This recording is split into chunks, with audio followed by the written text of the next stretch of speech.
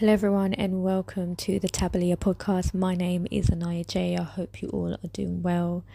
Today is actually another continuation of what the Lord spoke to me on the last episode regarding a lot of people passing away through sicknesses and diseases.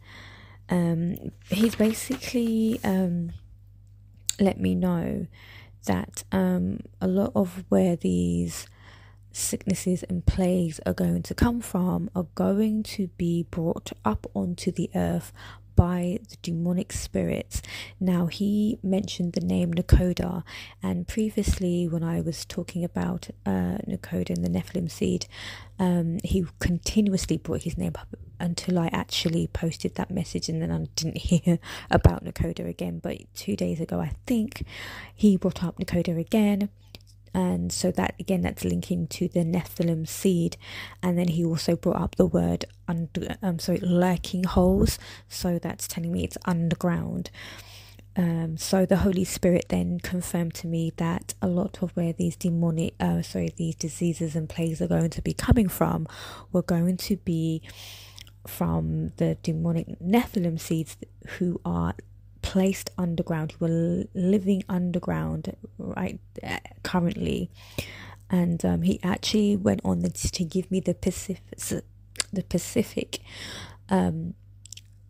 specific location of where they are. Glory be to God. He brought me to the word Belza, which is in the Strong Concordance 12:21, which says an inaccessible spot. So again, it's telling you that this is a spot which is inaccessible to the people. It's not somewhere we can go down at all. It's deep down into the underground. The spelling has been manipulated slightly. Now it's Bezer. So when I looked up that location, it's coming up as opposite the Red Sea to the right, which is now Jordan. Glory be to God. He's given that information.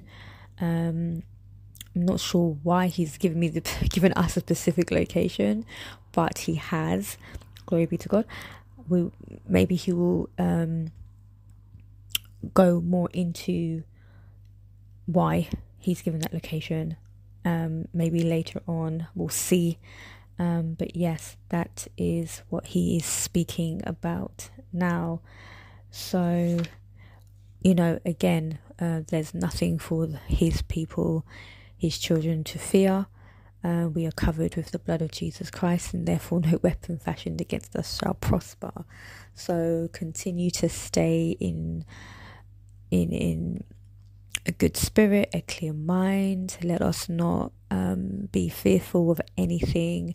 He is with us. He is not for us. He is telling us these things to protect us. So we know we can pray about these things, pray over our family, our homes, our environment, our loved ones, and ourselves.